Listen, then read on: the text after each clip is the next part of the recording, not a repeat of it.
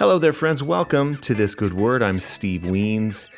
And I got to tell you, I started this podcast really with the thought that I would just be sharing my thoughts, sharing my ramblings, my concerns about the world, my observations, my hopes.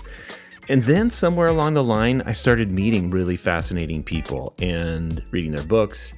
And so I interviewed them, and I interviewed more and more of them. And then I noticed lately that I've been doing less and less of what I'm going to do today. And I think there's an ebb and a flow to all this stuff.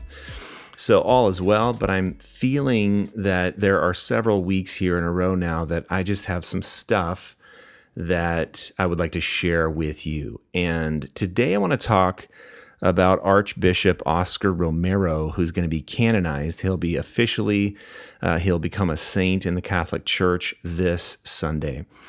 And Oscar Romero has long been a hero of mine, and so I want to tell his story, and then I want to share some thoughts in this violent time in which we live, maybe some inspiration that we can take from Archbishop Romero. He was assassinated in 1980 on March 24th, so it has been nearly 40 years since his assassination. And there's some thoughts that I'd like to share with you about things I've learned and things I'm observing these days about how to have conversations and how to stand up for the kinds of things that Oscar Romero stood up for. So in the 1970s, civil war was looming in El Salvador. That's where Oscar Romero is from. That's where he lived his whole life. There was government oppression. There was essentially what was called the 14 families who controlled all the land and all the wealth in El Salvador. So there was just a very few, very wealthy, very powerful families and people. And then there was the rest of the country, which was mired in poverty, peasant workers, teachers, and there began to be these protests, teachers' unions, peasant workers, and there was even some leftist guerrilla forces that began to take up arms against the military, against the government.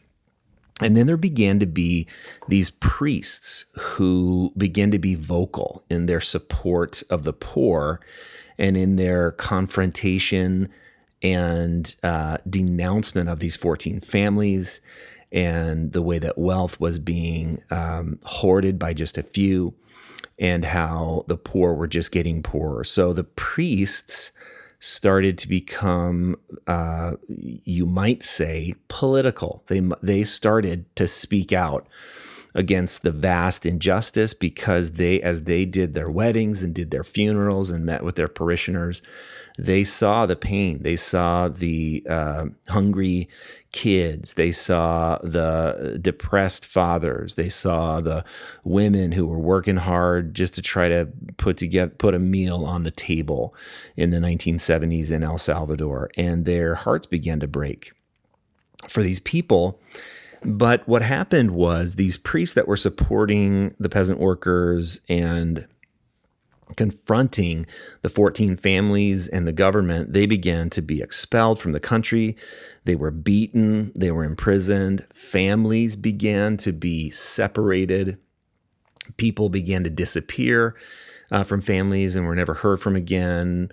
There was widespread rape and all the similar kinds of things that happen, horrific, terrible things that happen when a corrupt government is trying to support the status quo and follow the instructions of those in power to keep the wealthy wealthy and keep the poor poor. As a way of controlling these families, there was rape, murder, separation of families as a way to control them and as a way to try to silence them. Well, Oscar Romero became the fourth Archbishop of San Salvador in 1977, and soon after he became Archbishop, his friend and fellow priest, Rutilio Grande, Father Rutilio Grande, who was himself outspoken against the 14 families and against the government, he was killed And it deeply affected Oscar Romero, who really, before that time, really wasn't much of a voice against the powerful. But this moment in time, when his dear friend was killed for speaking out against those in power and for the poor, it was a moment for him. It deeply, deeply affected him. And so Oscar Romero was born in 1917. So when he became archbishop, he was 60 years old. And after wrestling with the kinds of things that he was seeing in his country, and after his friend Father Grande was killed, he began to run a church commission that investigated human rights abuses. Now, in this government and the TV stations, the government-run radio stations, they weren't reporting any of the atrocities that were happening. It was all carefully concealed. And so Romero began to see his job as to make as public as possible the atrocities that were happening. So because the government wasn't going to do it, he ran a church commission that investigated the human rights abuses, these families that were being separated, these people that were being kidnapped and raped. And he would openly denounce violence on both sides. He would denounce the guerrilla forces that were taking up arms against the military. He would say that any violence, that violence included, even when it is for the cause of justice, when you take up arms, even for the cause of justice, Romero would say the ends don't justify the means. When you use violence to confront violence, all you get is more violence. That was his fundamental message over and over again. So you can see that he was affected by people like Martin Luther King Jr., and he was a prophet in that way of nonviolence, in the way of Jesus, in the way of MLK Jr., in the way of Gandhi, and many others. And what he would do in his weekly homilies when he would celebrate Mass, he would begin to do things like he would name the victims of murder. He would name those who had disappeared. And they began to broadcast these homilies on the radio. And so Oscar Romero's radio homilies would be essentially the newscasts for the poor, because, again, the state-run media, they weren't reporting any of the institutional violence that was happening. And so this was happening over and over again. And so for the poor, Romero became really, and he was called this over and over again, he was a voice for the voiceless.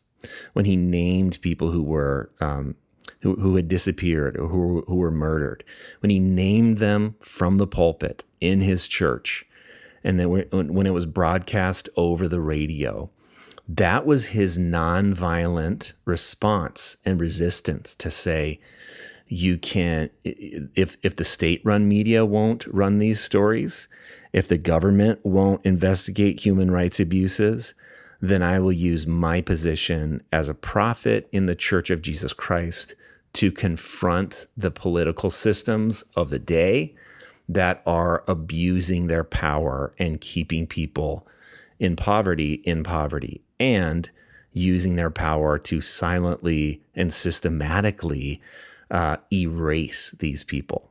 Again, the murders, the expelling of the priests, the imprisoning of the priests. And so you can see that Oscar Romero became a hero for the poor, but he also created lots and lots of enemies, people that saw the power that he was having, people that didn't like the fact that he was confronting the abuse of power. And so he became a person who was in danger for his life. And in fact, on March 24th, 1980, he was celebrating Mass and he was assassinated. He was 62 years old. So this is just a little over 2 years from when he was named Archbishop of San Salvador. And when he died, when he was assassinated, people felt orphaned. People felt like their voice was taken away. People felt that their hope for change had disappeared. And, in the same way that in the United States, maybe people of a certain generation remember where they were when JFK got assassinated, or remember where they were when they heard about the Twin Towers being struck by those planes. This was the moment for the people of El Salvador. You have to know that during this time in the 1970s and into the 1980s, the United States government was supporting the military regime, the corrupt military regime in El Salvador. So you got that going on for us. And after Romero died, the fighting lasted. His assassination essentially accelerated the conflict. And the fighting lasted another 12 brutal years, ending in 1992, after claiming 75,000 lives. Think about that, 75,000 lives. 500,000 El Salvadorans were displaced. Many fled to the U.S. as refugees.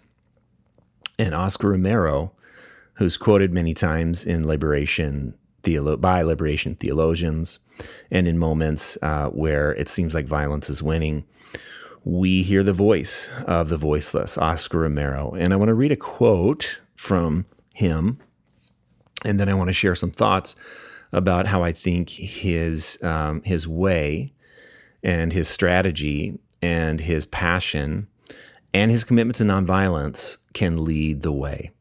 So here's the quote.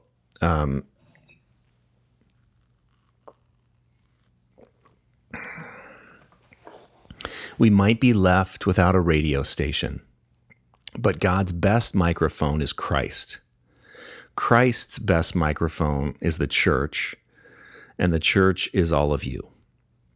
Let each one of you, in your own job, in your own vocation, nun, married person, bishop, priest, high school or university student, day laborer, wage earner, market woman, one in your own place, live your faith intensely and feel that in your surroundings, you are a true microphone of God our Lord. I want to read that again because it is packed full of such good stuff. We might be left without a radio station, Romero said, but God's best microphone is Christ. Christ's best microphone is the church, and the church is all of you. So let each one of you in your own job, in your own vocation, nun, married person, bishop, priest, high school or university student, day laborer, wage earner, market woman, one in your own place, live the faith intensely and feel that in your surroundings you are a true microphone of God our Lord. Oh my gosh, think about that. All of you. Christ's best microphone is the church, and the church is all of you. Now, oh my gosh, I just feel like there are some thoughts. We are fresh off of the nomination of Brett Kavanaugh to the U.S. Supreme Court. That was fraught with Supreme Court hearing that was angry and dismissive on all sides, and where it seemed like the powerful won. Now, I know that's a very complex situation, and there are those that say, well, should a person be allowed to be accused without corroboration?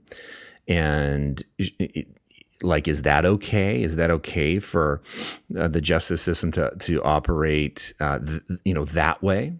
Others say that we should have taken much more time, as much time as we can, in order to prove that these allegations by Dr. Ford either were true or not true.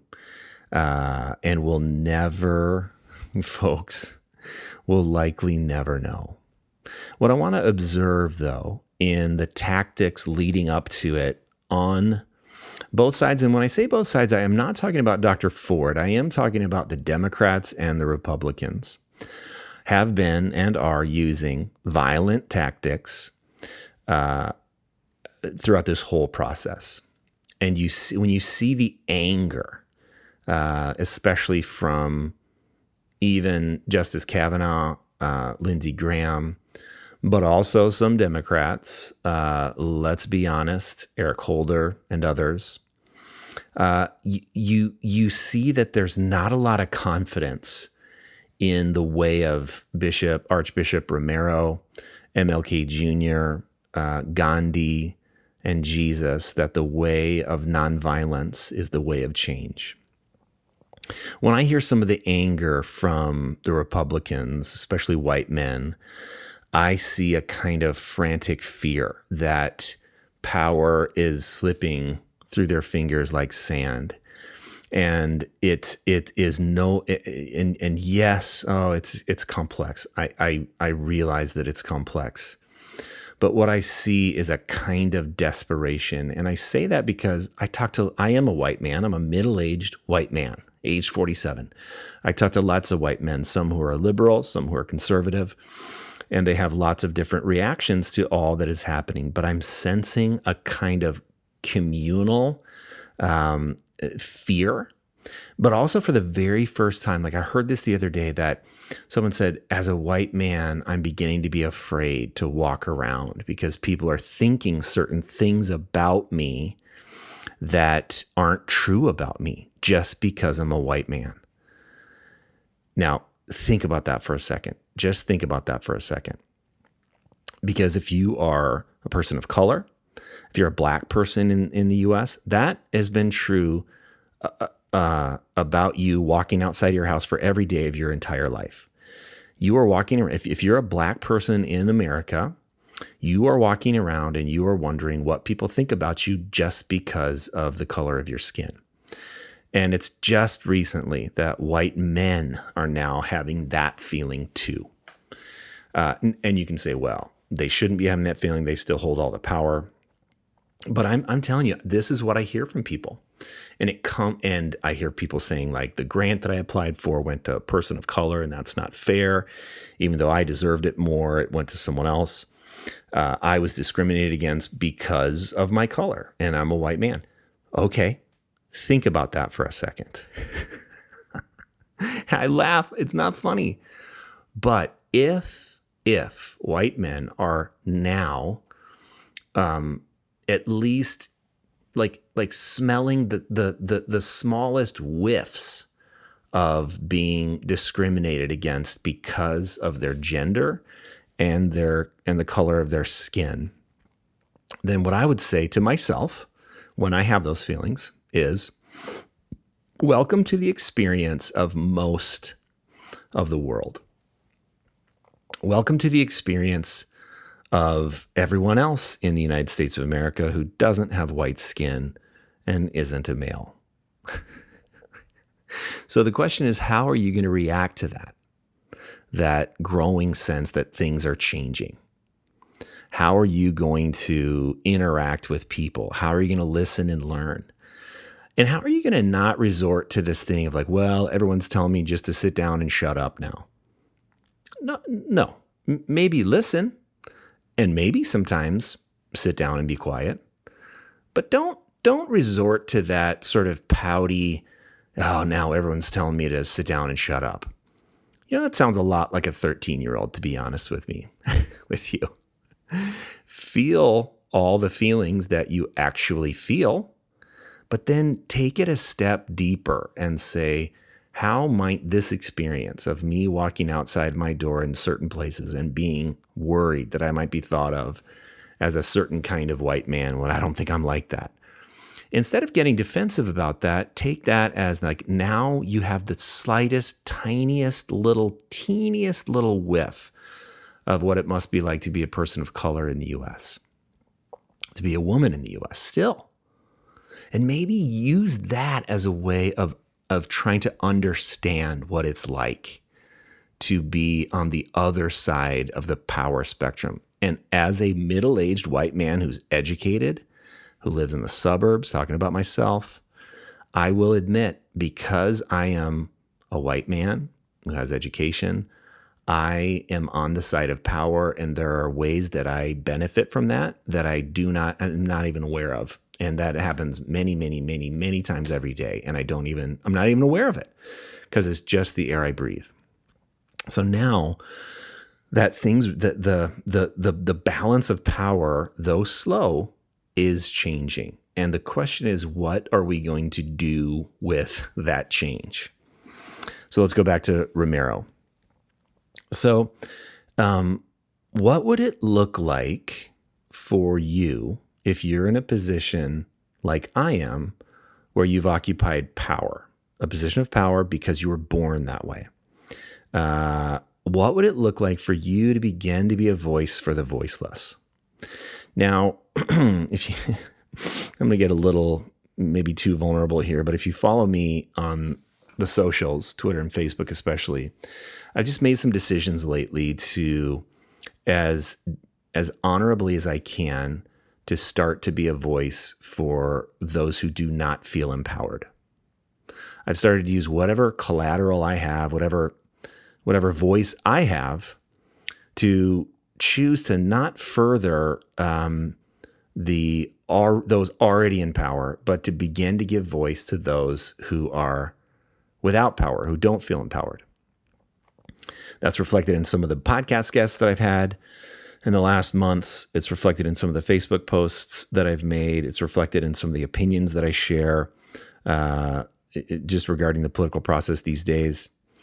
And some of the feedback that I'm getting from really good people and, some really good people, is that I'm not being fair. I'm not being equal. I'm not equally critiquing, sort of both sides.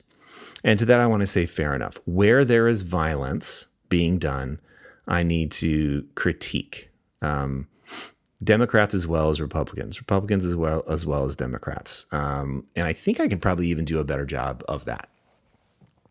Having said that, I am choosing these days to to offend those in power, like myself. To offend people like myself, so that people that are disempowered or don't feel as empowered can have a voice. I'm doing it imperfectly. I don't know nearly enough. I'm trying to learn as much as I can, but I'm trying to follow people like Romero, who said, I will use my voice to be a voice for the voiceless. I am not, believe me, oh my gosh, I am so far from the courage that he had. I am writing Facebook posts, ladies and gentlemen. I am broadcasting podcasts. My life is not in danger.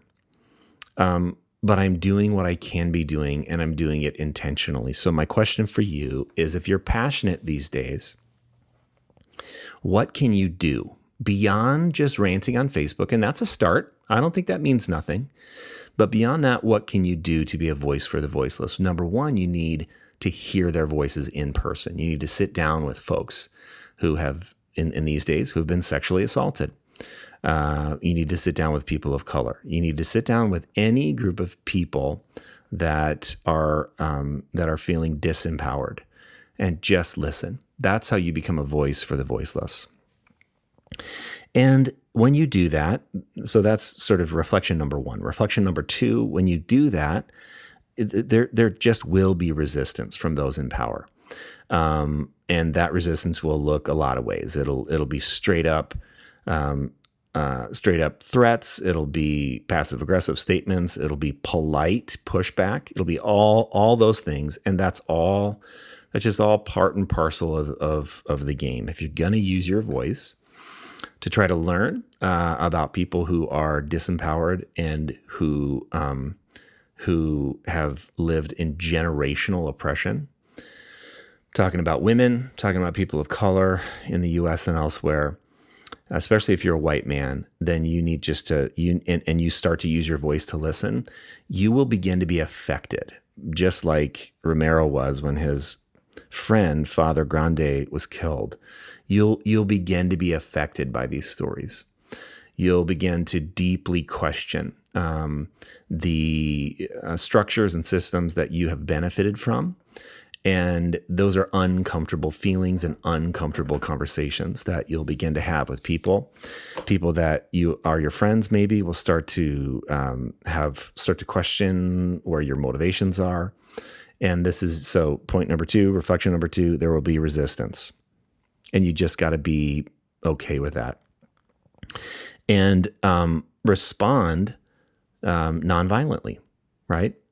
Michelle Obama's quote, when they go low, we go high. Yep, absolutely. But what that means is it really takes effort to not demonize someone or subtly think that you have it all going on and they are just an idiot because they don't get your point. And so in addition to hearing the voices of the voiceless, sometimes you need to, when it's safe, I'm not talking about with people who are trolls, quote unquote, but when it's safe to sit down and listen to the people who critique you. I've done this lately, intentionally sitting across the table from people in restaurants that do not agree with me. And I have had, honestly, really, really good conversations with them. I'm picturing two in my mind right now. Where I was, the conversation I was having. And honestly, it was good for me. And we didn't leave agreeing. We really didn't in either case. But we left hopefully understanding a little more. And that is important. That's a nonviolent way to express disagreement across table, having a meal. Hopefully you're not going to start throwing queso sauce at each other. But nonviolence needs to go beyond Facebook and Twitter and get across the table from people that you need to listen to because they're being oppressed and people that disagree with you. And, so that's reflection number 3 is that when we interact, let's interact relationally and nonviolently. And the only way I know how to do that is to listen, but also share your perspective as truly and straightly, directly, and kindly as you know how to do. And then maybe reflection number 4 is we really do need to denounce violence on all sides. When we see, now violence is not a prophetic critique. Violence is not saying so-and-so made this decision and I think it's wrong. That's not violence. Violence is demonizing somebody. Violence is any kind of physical violence, but violence is also resorting to bullying, name calling, dismissing automatically, and sort of gaslighting. That's violence. That's a violent response. And I don't care if you're trying to be a voice for the voiceless and trying to work for justice, but you are gaslighting, you are bullying, you are demonizing, then you're using the very same tactics that got us here in the first place, and it won't work. It'll just lead to more oppression and more violence. Okay, lastly, last thought, last reflection in these days is be affected. Allow yourself to be affected. Don't resort to going numb because it's so hard. Now you're going to have to do self-care. You're going to have to figure out ways that you engage and disengage, the rhythms of engagement in justice, and rest for your soul, Sabbath, turning off the news at a certain time every day. These are all things that like you are not created to be a nonstop 24/7 justice machine. It doesn't work. No matter how passionate you are, you need to have self-care. So be affected and practice self-care. I don't know that that's a spectrum. I don't think it is. I think it's more like two different disciplines. Allow yourself to feel, allow yourself to watch and listen to those painful moments. Allow yourself to go there, to mourn, to lament, to cry, to weep, to get mad. Allow yourself to feel the injustice that you see. Don't turn aside from it. You can. You'll just become, as my friend Lynn Hybels says, less human. If you turn toward it, it's going to be exhausting. It really will. There's no way around that. And that is why you have to have rhythms of engaging and disengaging. One day a week where you're not reading any social media or interacting with the news, not, doing the news cycle 24/7. There are certain people that you're going to need to stop engaging with because it's going nowhere and no one's going to change each other's minds. I just had an interaction with someone and I could just tell, like, I'm in general I value conversation, but this wasn't going to go anywhere. And so I was as direct as I could about what I believed, and we left it there. And I'm not interacting with this person anymore. And that's okay. That's healthy, right? So, folks, I honestly hope that this has been helpful. And on this one, I would like to know. You can email me, steve@steveweens.com, or you can tweet at me @steveweens, or go on my Facebook. I think it's Steve Weens Author. And let me know. Let me know how this was helpful or what questions you have, and we can interact back and forth, and we can maybe start a thread about how to live in these crazy times when it's just so hard, so easy to resort to demonizing, bullying, violence on all sides. And let's not pretend that one side has got it right and one side has got it all wrong, especially in the Republican-Democrat thing. No, folks, no. Republicans and Democrats are roughly equally slimy in terms of their strategies, in terms of how they use power. And we're not going to win the ball game, so to speak, by completely aligning with one or the other. Now, you can say, I'm a Democrat, I'm a Republican. That's great. Vote your conscience. Yep, absolutely do it. I'm going to vote my conscience. And, folks, we might be left without a radio station, but God's best microphone is Christ, and Christ's best microphone is the church, and the church is all of you. So let each one of you, in your own job, in your own vocation, nun, married person, bishop, priest, high school or university student, day laborer or wage earner, market woman, one in your own place, live your faith intensely and feel that in your surroundings you are a true microphone of God our Lord. In it together, my friends, we are dust and breath. We are limited and limitless. We are human and holy, and we are in it together. See you next week. Hey friends, thanks so much for listening to This Good Word. If you love this podcast, there's 3 ways that you can support my work. One is by jumping on Patreon, patreon.com/thisgoodword. You can become a patron at various levels and get lots of good free stuff, including free tickets to any live events that I do, signed books, and other stuff. The second way is to share your favorite episodes via Twitter and Facebook, email, however it is that you share content. Let some friends know that you love it. And then third is to go on iTunes and leave a rating or a review. So thanks so much, my friends. We are dust and breath. We are limited and limitless. We are human and holy, and we are in it together.